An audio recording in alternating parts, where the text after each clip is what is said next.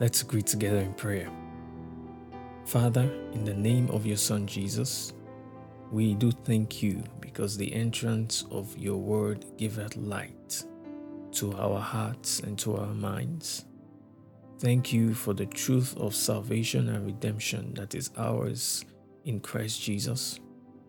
We thank you because as we study your word today, we trust that our minds and our hearts will be greatly enriched by the riches of your grace that you have given to us in the sacrifice of your Son and in his resurrection, which is also our resurrection. And we trust and believe that we will be greatly edified and your name will be greatly glorified. In Jesus' name, amen. Praise God. So we'll be continuing in our series, The Gospel Revealed in Galatians. The Gospel Revealed in Galatians. And in the last session, we spoke about Paul, also called Saul, same, Saul in the Hebrew, and Paul was I believe his Roman name or his Greek name. And, we spoke about Paul's previous life, or Paul's former conversation as, the radical Judaist, if I'm to use that terminology. Paul would be what we would call a religious terrorist of his day. And we we looked extensively at how he basically persecuted the church relentlessly, from Jerusalem all the way to Damascus, looking for every opportunity to bring down the work of the gospel or the Christian faith that was spreading across the region. So it's I know it might be hard for us to see, but Paul made many women widows. Paul made many children orphans. As a result of his his hatred for Christianity. And unfortunately, if we were today, you would have found many churches praying for his death. You will have found many churches praying for his destruction, and all of those things like that. But thank God for men like Stephen. And we looked at that last week, the prayers of Stephen for the men of which Paul was a part of, who basically stoned him to death, and praying for the Father to forgive them in essence, and to not lay down, and to not allow the charge or the offense of what they did to come upon them. So in essence, just praying for their deliverance, praying for their deliverance. And, we do find, I believe in the following chapter, that was when Paul had that encounter, with the Lord on the road to Damascus. So, and that is someone we can learn from. We can learn a lot from people like Stephen, that in the face of persecution, rather than praying for the destruction of those who persecute us, we pray for their salvation instead. We pray for their deliverance instead. And I mean, isn't it amazing to see how much Paul contributed to the kingdom? And we see how much more usefulness it was to God that Paul was saved than him not being saved and perishing in his unbelief. So we therefore find that there is much more benefit to the kingdom when men who were previously known or who are known to be the most vile or the most evil of men, it is much more profitable to the kingdom that they be saved than for them to be destroyed or lost as a result of their unbelief. It is of much more profit to the kingdom. It is of much more usefulness to the kingdom. And if men like Stephen, did not pray and intercede for Paul, who knows? We may not have what we call the, we may not have the large portion of the New Testament that we have today, of which most, of the writings or the epistles are all attributed to Paul. And who knows? Maybe the Gentile nations and the whole of Asia Minor may not have heard the gospel. If Stephen did not pray for Paul's salvation, we also saw the example of men like Ananias, right? Who was willing to commune with the Lord Jesus and to allow himself to be used in such a tough circumstance, right? Imagine being led by the Lord Jesus to go to a man who is known for killing and terrorizing believers, and praying for him. And then now seeing Ananias' disposition when he went to Paul, and guess what he called him? He said, brother. That's amazing. That's amazing. In essence, Ananias literally just threw away whatever bias or whatever opinions he may have had of Paul before he believed the gospel, right? And began to address him in the way he ought to be addressed, as one who is now of the same womb. The word brother there means to be of the same womb. We ask, what womb? The womb of the resurrection, right? So meaning we share the same source of life. Yeah, we now share the same life. We now live by the same life. Yeah, and Ananias immediately gives Paul that regard. After hearing of his salvation. Not many men can do that. Not many people can do that. Some might even dismiss such an encounter to be just a wild dream. No, there's no way God is sending me to such a man. And who knows, there may not have been anyone to strengthen Paul at that time, of his encounter where he really needed strengthening.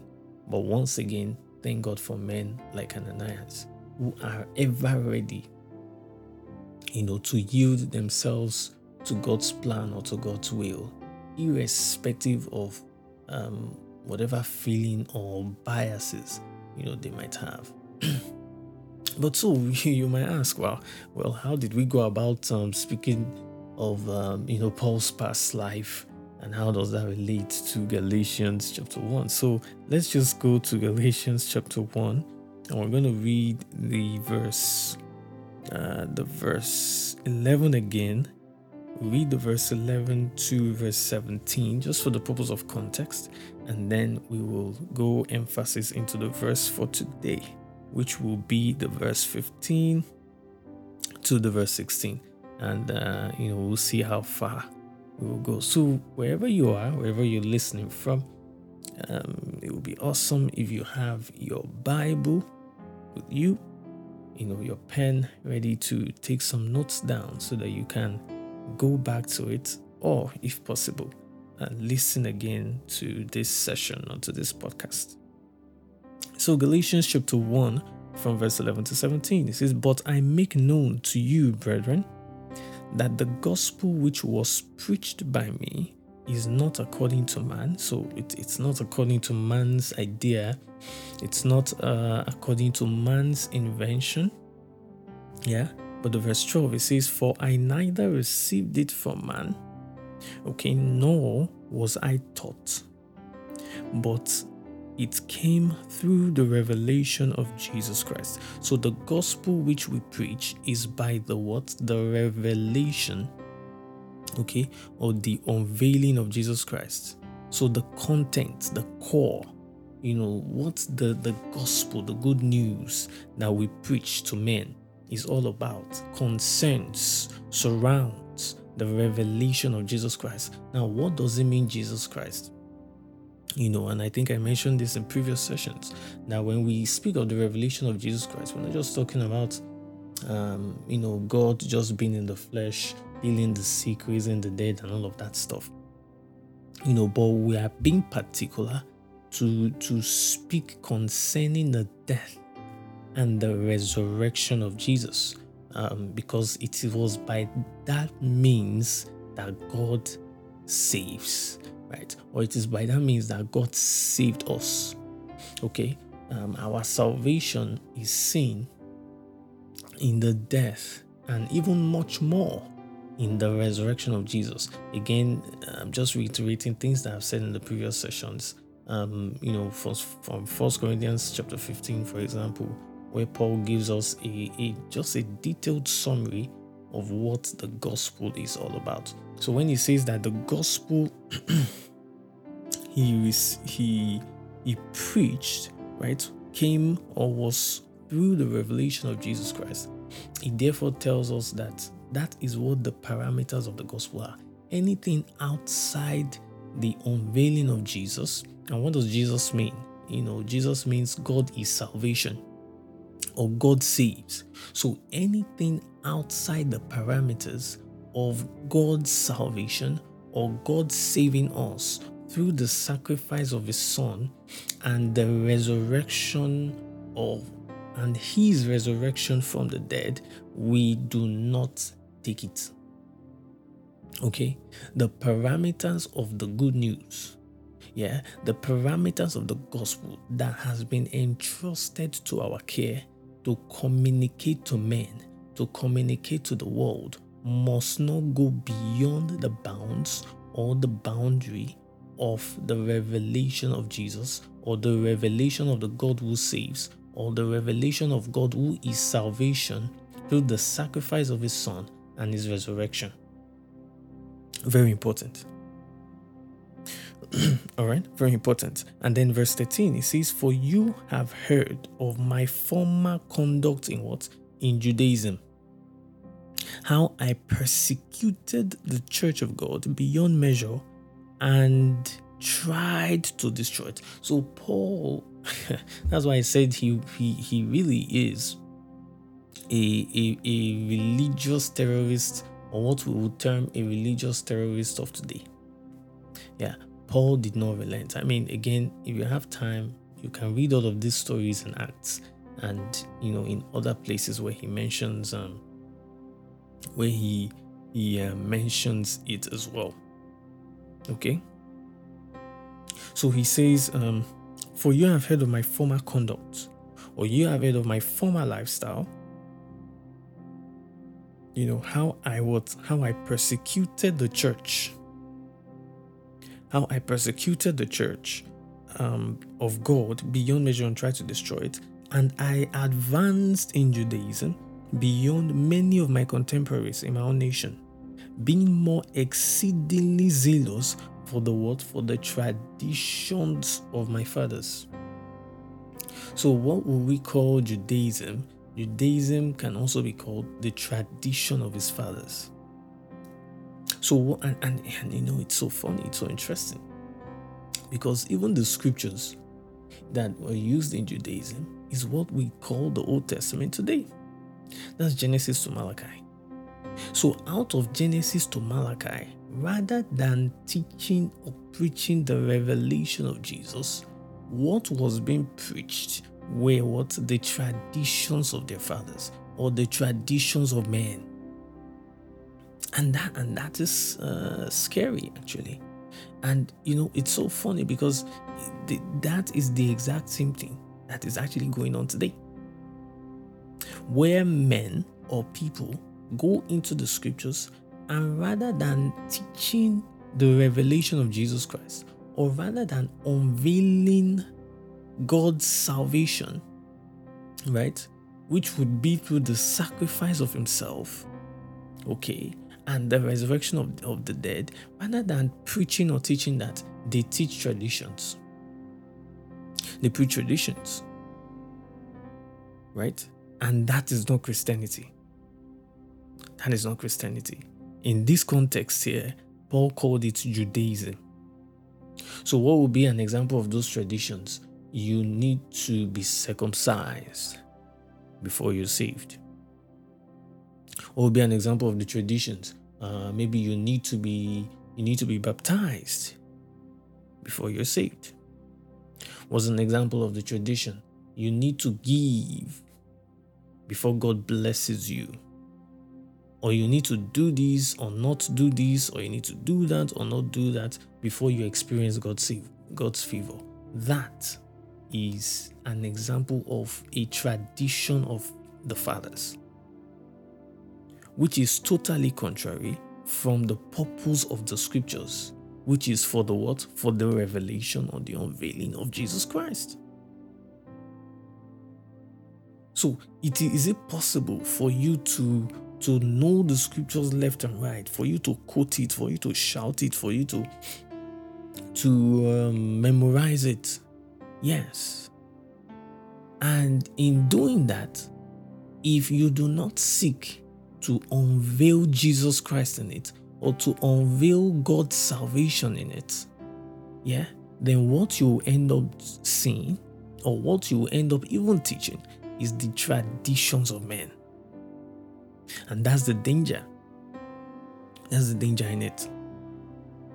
This thing I'm saying is very critical, right? It's very critical, because that was one of the, I wouldn't even say was, I'll say that is even still till this day, the same battle, the same warfare that is going on with the scriptures, where men take it and rather than revealing Jesus, rather than unveiling Christ to men, rather than unveiling the work of redemption, rather than unveiling the work of salvation, men choose to teach traditions for the purpose of controlling others, or for the purpose of lording themselves over others, which is wrong. Right? It is wrong. Okay? So reading on, Paul said that I advanced in Judaism. So if it's in terms of quoting the Old Testament scriptures, Paul knew it all. In fact, there's a particular place where he will call himself a Pharisee of Pharisees. My God, Paul. Where he will call himself a Pharisee of Pharisees. So he was no ordinary guy. Or he was not necessarily a Pharisee of a Pharisee, or a Hebrew of Hebrews. A Hebrew of Hebrews. Someone who studied under Gamaliel. If you have time again, look into who Gamaliel was. A very highly honored and respected person amongst the sect of the Pharisees. Paul was a student of him. And not just any student, but a prodigy. One who could be seen as one to potentially rival Gamaliel too. So Paul was no ordinary man in his former religion or former conversation. Okay? But now let's look at what happened in verse 15. Again, through the ministry, we focused on how this happened, by the way. Now we're going to talk about what happened to Paul. But how this happened to Paul was what we discussed in the last session. That is through the ministry of men like Stephen, both in the preaching of the gospel, because Stephen did preach the gospel before they stoned him to death, of which Paul was amongst the audience, so he did hear, he heard, So in the preaching of the gospel and in the praying as well for those who heard. And that's what Stephen also did while he was being stoned. He prayed for them. So he did the two important things when in regards to ministry of the gospel to men. He preached it and he also prayed for the hearers. And that is a mode of operation that we ought to do. We don't only just pray for those who the gospel is preached to. We also preach the gospel to them. In fact, there is no point praying for men who have not heard the gospel yet. Just as it's almost as ridiculous praying for people who you have not taught God's word yet. It's odd. It's odd. You teach people the word, and then you pray for those who have heard the word, so that the words will be rooted in their hearts and will bring forth fruit. So meaning so that they will have a thorough understanding or have clarity on those words, and therefore allow those words shape their conduct or their actions. Same thing applies to the gospel. You preach the gospel to men, and then you pray for those men that their hearts and their minds will be yielded to the power of the gospel in changing and transforming their hearts to believe. Stephen did both. Okay, so now let's see the effect. So that's where we go to verse 15. It says, but when it pleased God, oh my God, but when it pleased God. So it pleased God to do what? When it pleased God, who separated me from my mother's womb and called me through his grace, right, to reveal his son in me. So what did it please God to do? To reveal his son in him. Again, what did it please God to do? To reveal his son. Who is his son? Jesus. So it was God's delight. Okay? It was God's pleasure. It seemed pleasing to God to reveal Christ in Paul. I mean, I don't know about you, but that is mind-blowing. You would think that, as a result of what Paul did, what will please God is punishing Paul for the things that he did. You would think that what would please God, or what God would think as something that is good and well-pleasing and acceptable to him, would be to deal with Paul for what he did. I'm sure that's what will have been well-pleasing to some to some believers today. As I said in the last session, sometimes when you hear the kind of prayers being prayed for those who oppose the gospel, my God, you wonder, are we really believers? Are we really believers? I mean, look at what it says here again in verse 15. When it pleased God. So it was something that brought pleasure. It was well-pleasing in God's sight. God thought it good. Right? When God thought concerning Paul, that which brought the light to him, that which seemed good in his sight, was to reveal his son, was to reveal Christ, was to reveal his salvation in him. That is phenomenal. That's phenomenal. In fact, he actually explained it. He says, when it pleased God, who did what? Who separated me from my mother's womb, right?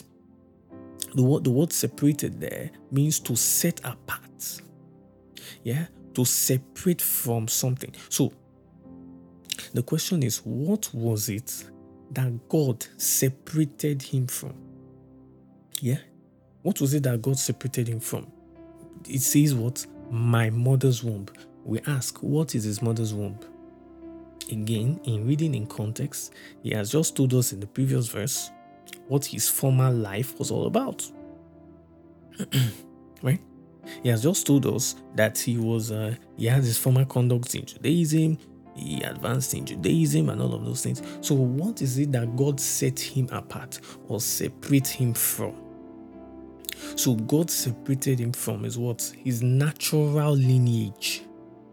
God separated him from his natural identity as one who was of a Jew.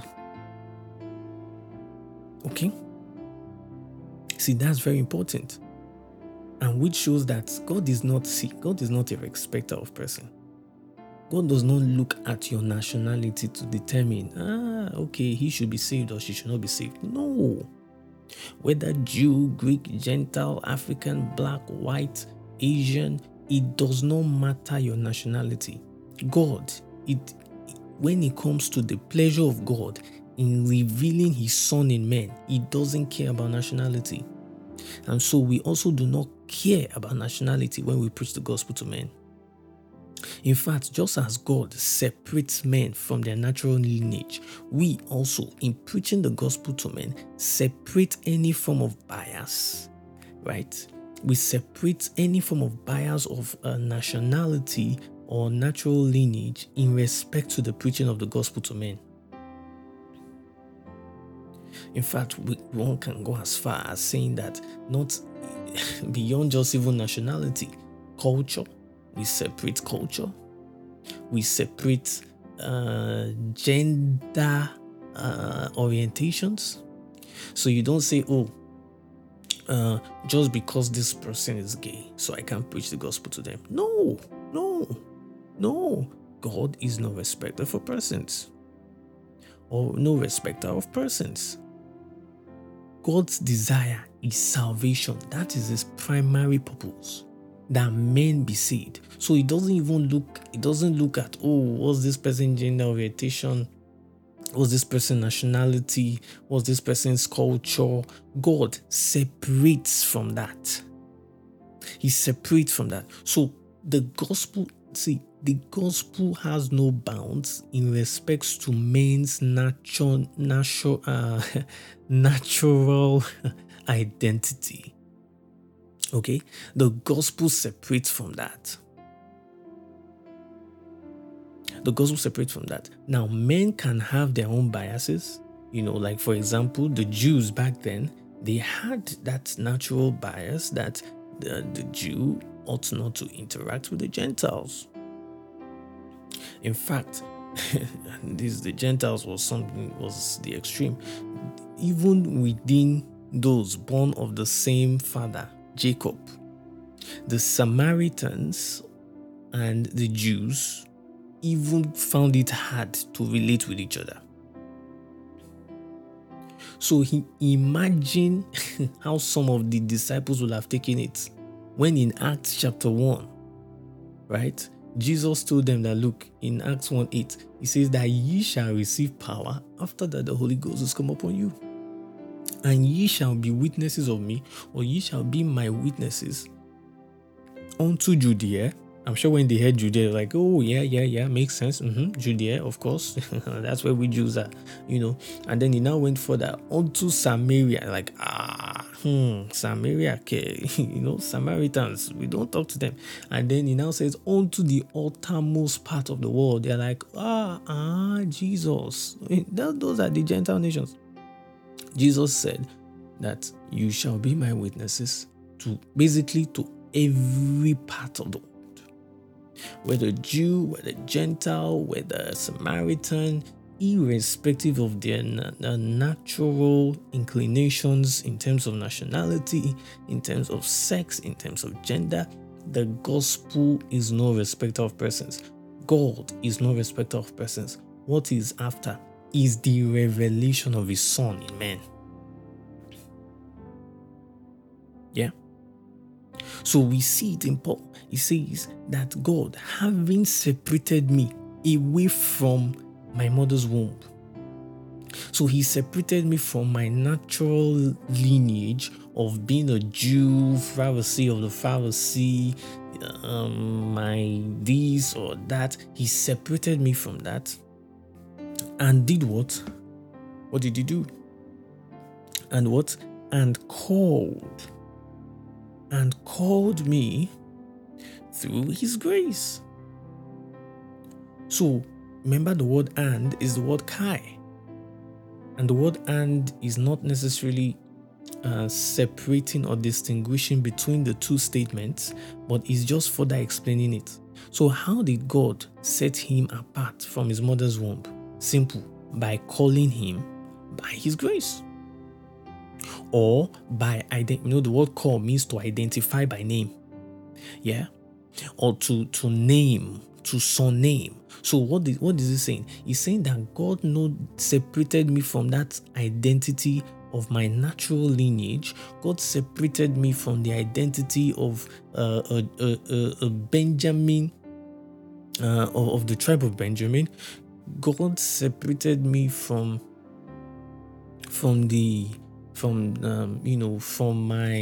my slant as a Pharisee, right? How did he do so? By calling me, or by identifying me by his grace. That is powerful. That's powerful. And if you look in the context of this Galatians, right? Guess what he spoke about in Galatians 1 chapter 3? Right? What did he say? Grace to you, or grace in you. Yeah? And peace from God the Father of our Lord Jesus Christ. What did he say in verse 6? I marvel that you are turning away so soon from him who called you in the grace of Christ, or who identified you, or who named you in the grace of Christ. So Paul is saying that he himself, right, is a recipient of that same grace. Yeah. He himself was identified by that same grace. He wasn't identified by works. He wasn't identified by who he was as a Jew, because that's not what saves.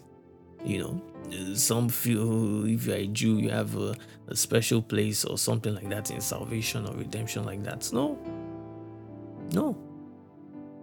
Irrespective of your nationality, whether Jew, Gentile, it is the same way. There is no special way for you just because you're a Jew to be saved. No. It is the same way, the one way. Believing in God as the one who saves through the person of Jesus Christ, being a sacrifice for our sins and being raised up from the dead. That's the only way for you to be saved. You are not saved partly because you're a Jew. No. You don't have an easier way to salvation partly because you're a Jew. No. You are saved because you believe the gospel. And Paul is saying that, look, the same, you know what he said in verse 6, right? The same gospel that says that God called you in the grace of Christ, or God identified you in the grace of Christ, is also the same gospel that I myself too was identified in. I also was identified by his grace. The same grace that was preached to you, that you believe, that you now identify with, that separates you from your mother's womb, that separates you from just being a Gentile to now being a son of God. That same grace was what I was called by. Amazing. That same grace, or by his grace, I now find my identity. That's powerful.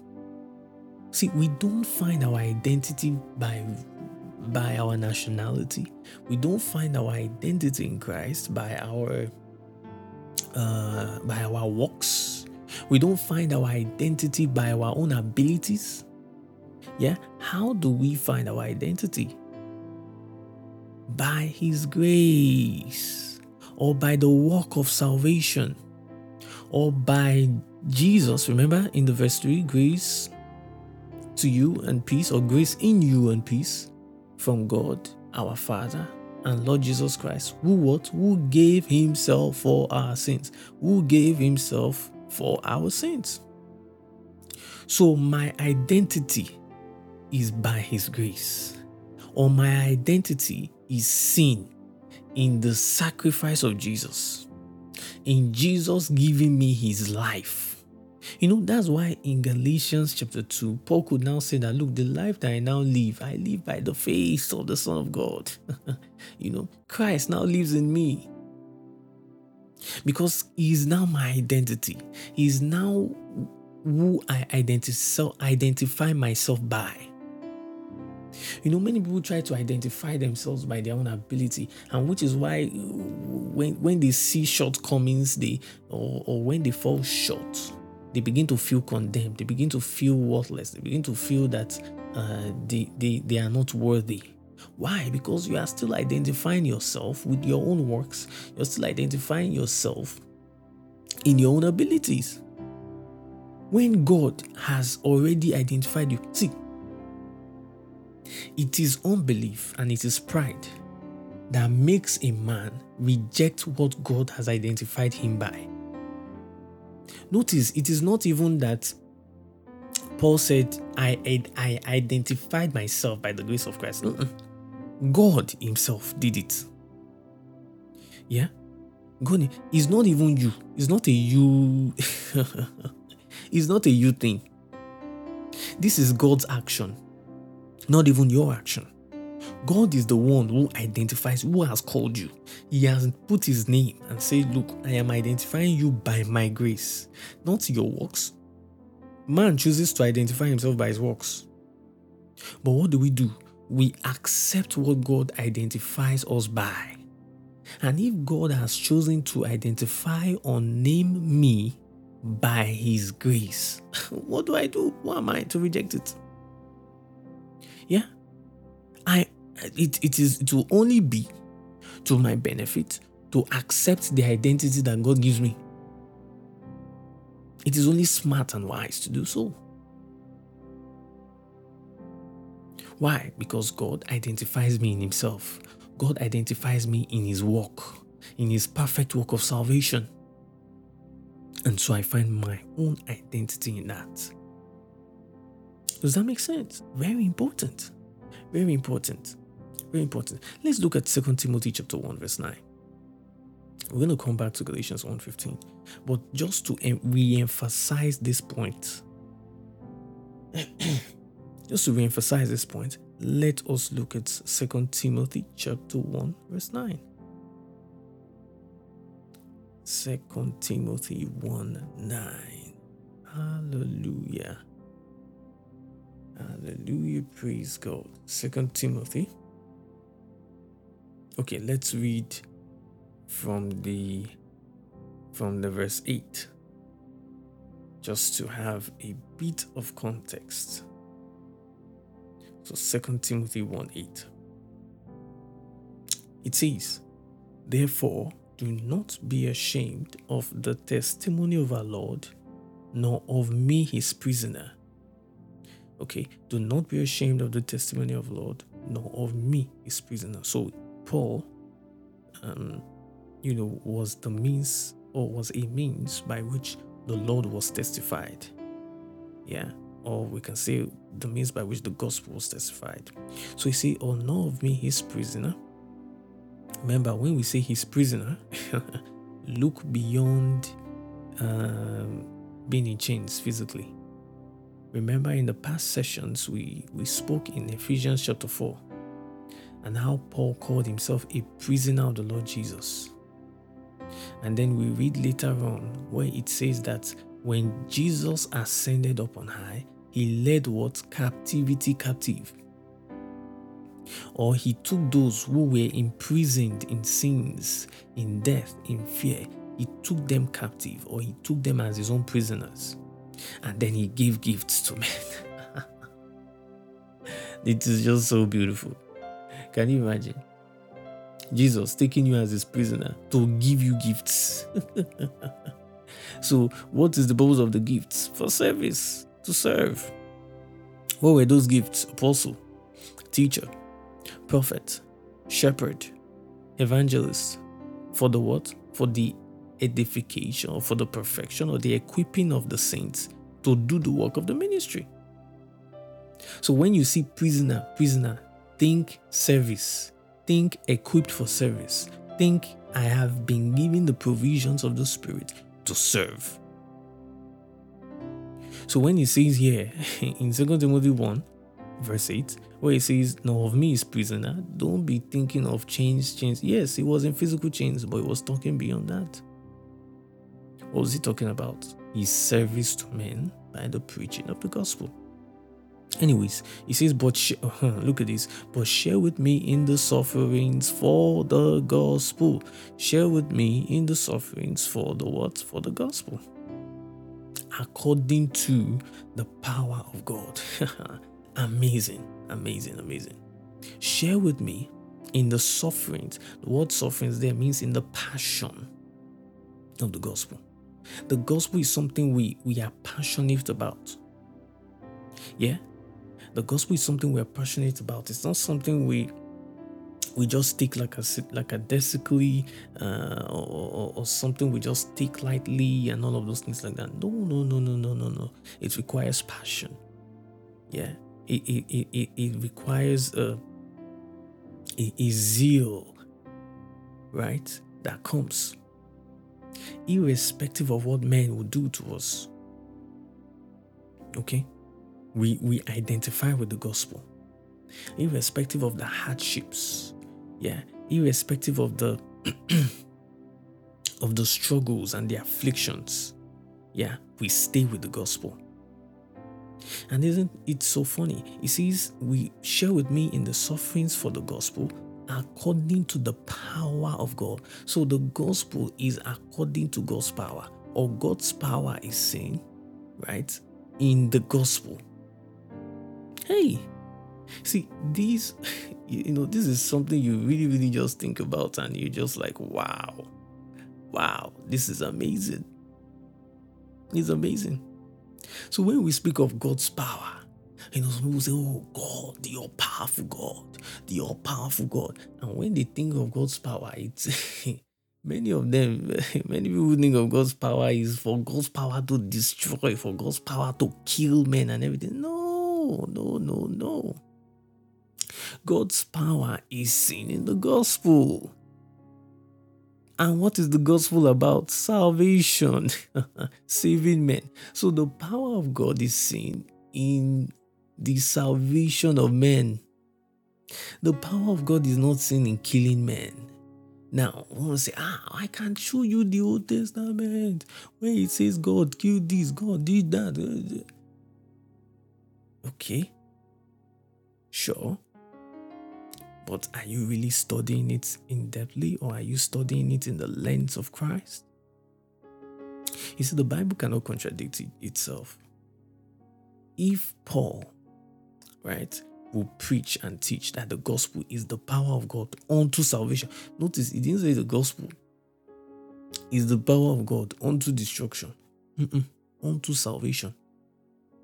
If Paul will tell you that the greatest force or the greatest working of God's power was in the raising up of Jesus from the dead, yeah, what makes you think that same power is for the killing of men? It makes no sense.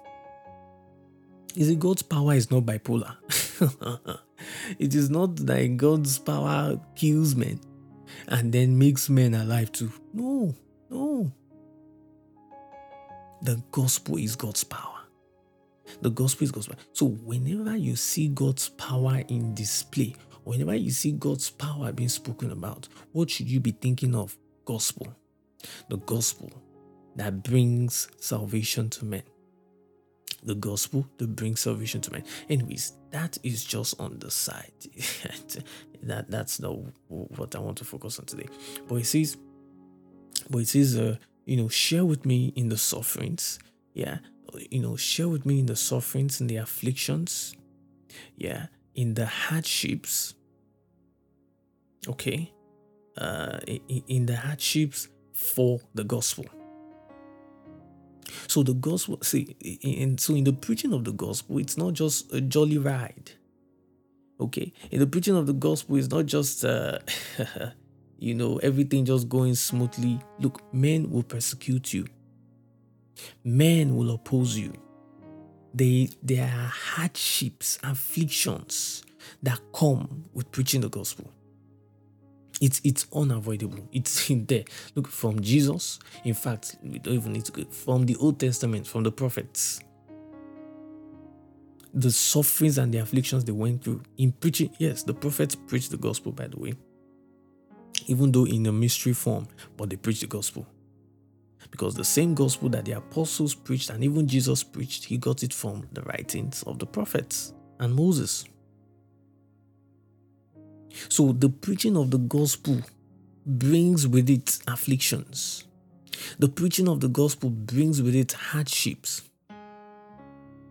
And we do not allow that discourage us, from being persistent in our preaching the gospel to men.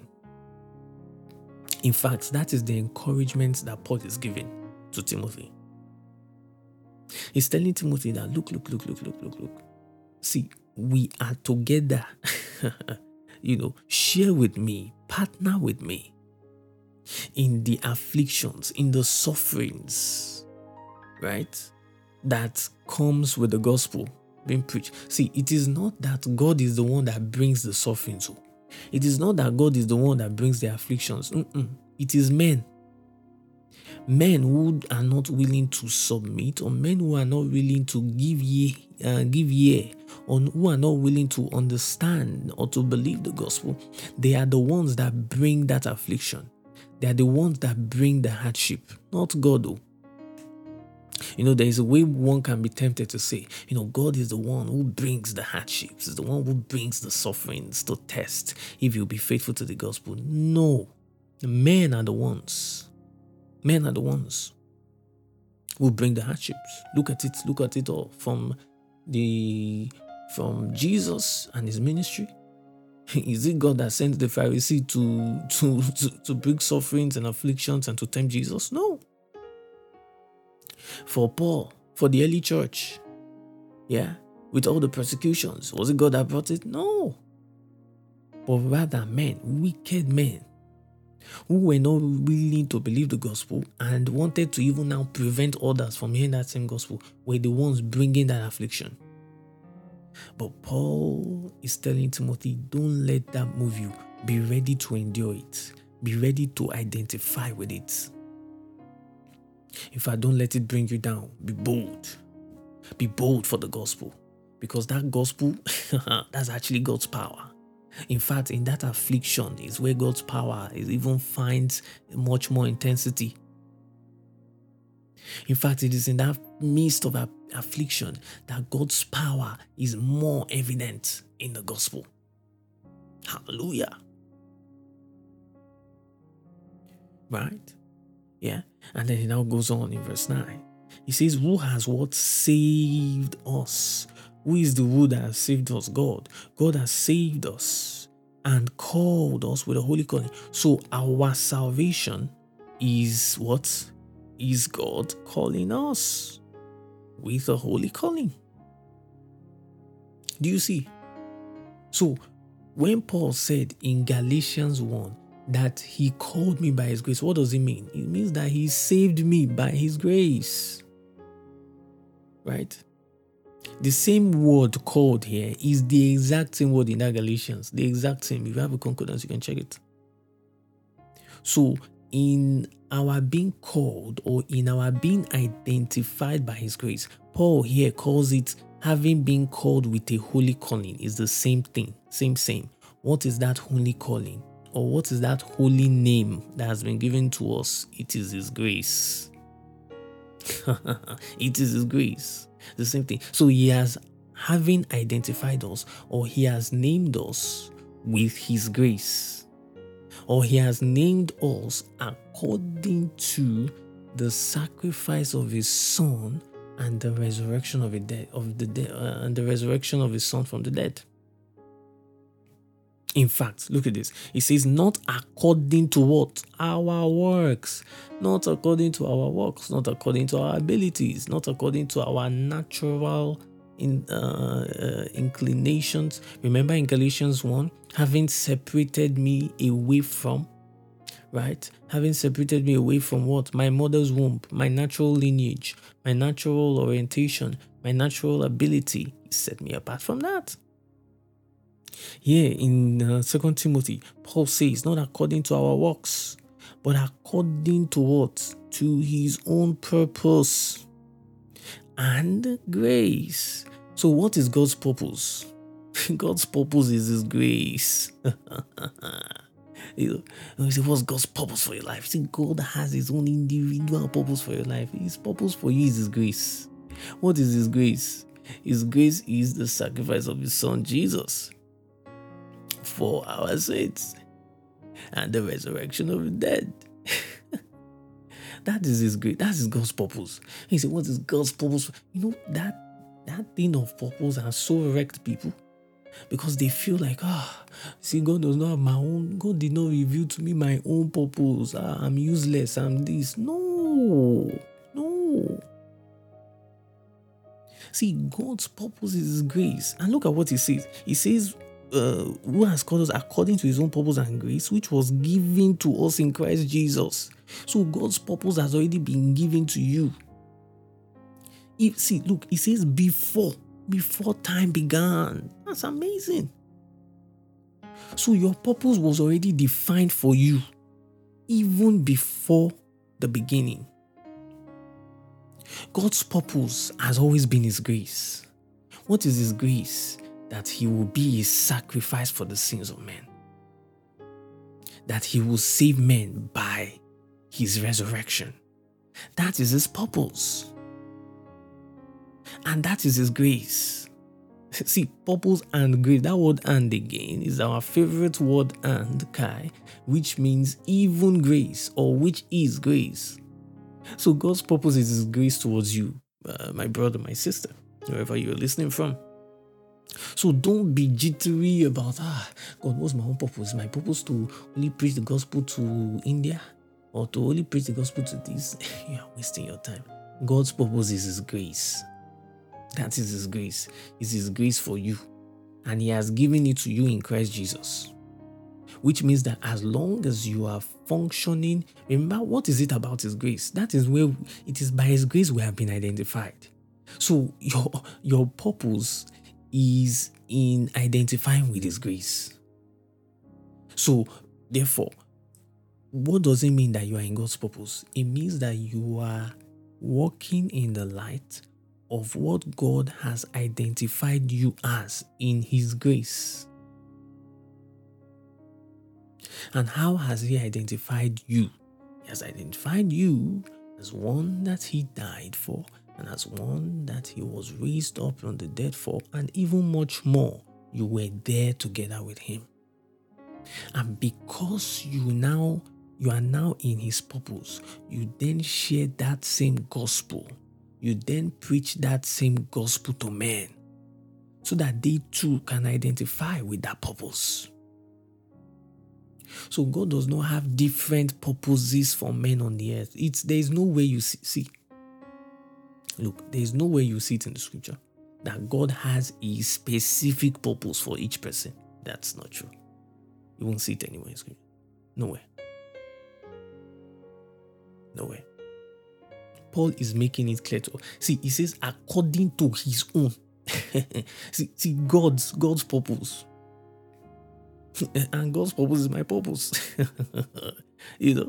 God's purpose. See, I know some people who want, I want my own personal. Okay, your personal purpose is God's purpose. And what is his purpose? His grace that he has given to you in Christ Jesus. That is God's purpose. It has been given. Notice, he didn't even say the purpose that he will give to you. The purpose and grace which he has given. Yeah. Which was given to us in Christ Jesus. And that purpose has been before time began. You see, that even now tells you that salvation was not an afterthought. Salvation was not, oh my God, plan B. See, now that man has sinned. Okay, who will die? Who will die for man? And who will save man from his dilemma? And then Jesus, one of the Godhead, as is commonly preached or taught, now says, I will die for them. I will take upon myself the wrath of their sins and all of those things like that. See, such, Paul will call it cunningly devised fables. Yeah. Cunningly devised fables. That's what Paul will call it. God's plan has always been salvation. God's plan has always been man identifying with his grace, or identifying with God's work of salvation, or God's work of redemption. That has always been God's plan. It is now, will the man accept it, or will the man reject it? The man accepting it, faith or belief. The man rejecting it, unbelief or disobedience. That's just what it is. That's what Adam rejected. What did Adam do by sinning? Adam rejected God identifying him in the work of salvation. Adam rejected identifying or Adam rejected God identifying him by his grace. And in rejecting that, he sinned. Yeah. Or he walked in unbelief. So, I'll round up here. Every believer has been called or named or identified. And notice it says with a holy calling. So it is a special identification. It is a set apart identification. What is it that makes your calling set apart? Right? Or what is it that makes our identity set apart? It is not according to our works. See, holy calling does not mean everybody has, some people can even twist this scripture to mean holy calling as in everybody has their own unique calling or unique ministry. And that is not, you don't find that in the scripture. I don't know how we're able to draw such conclusions. It says we haven't been called with a holy calling or an identity that has been set apart. What is it that sets apart our identity? It is not according to our works. It's in that same scripture. It's not according to our works, but it is according to His grace, according to His own purpose. So what makes your identity set apart is that there is a purpose attached to it. And what is that purpose? It is according to His grace, which He has given in Christ Jesus. So no believer is without purpose. Or, better still, no believer is without God's grace.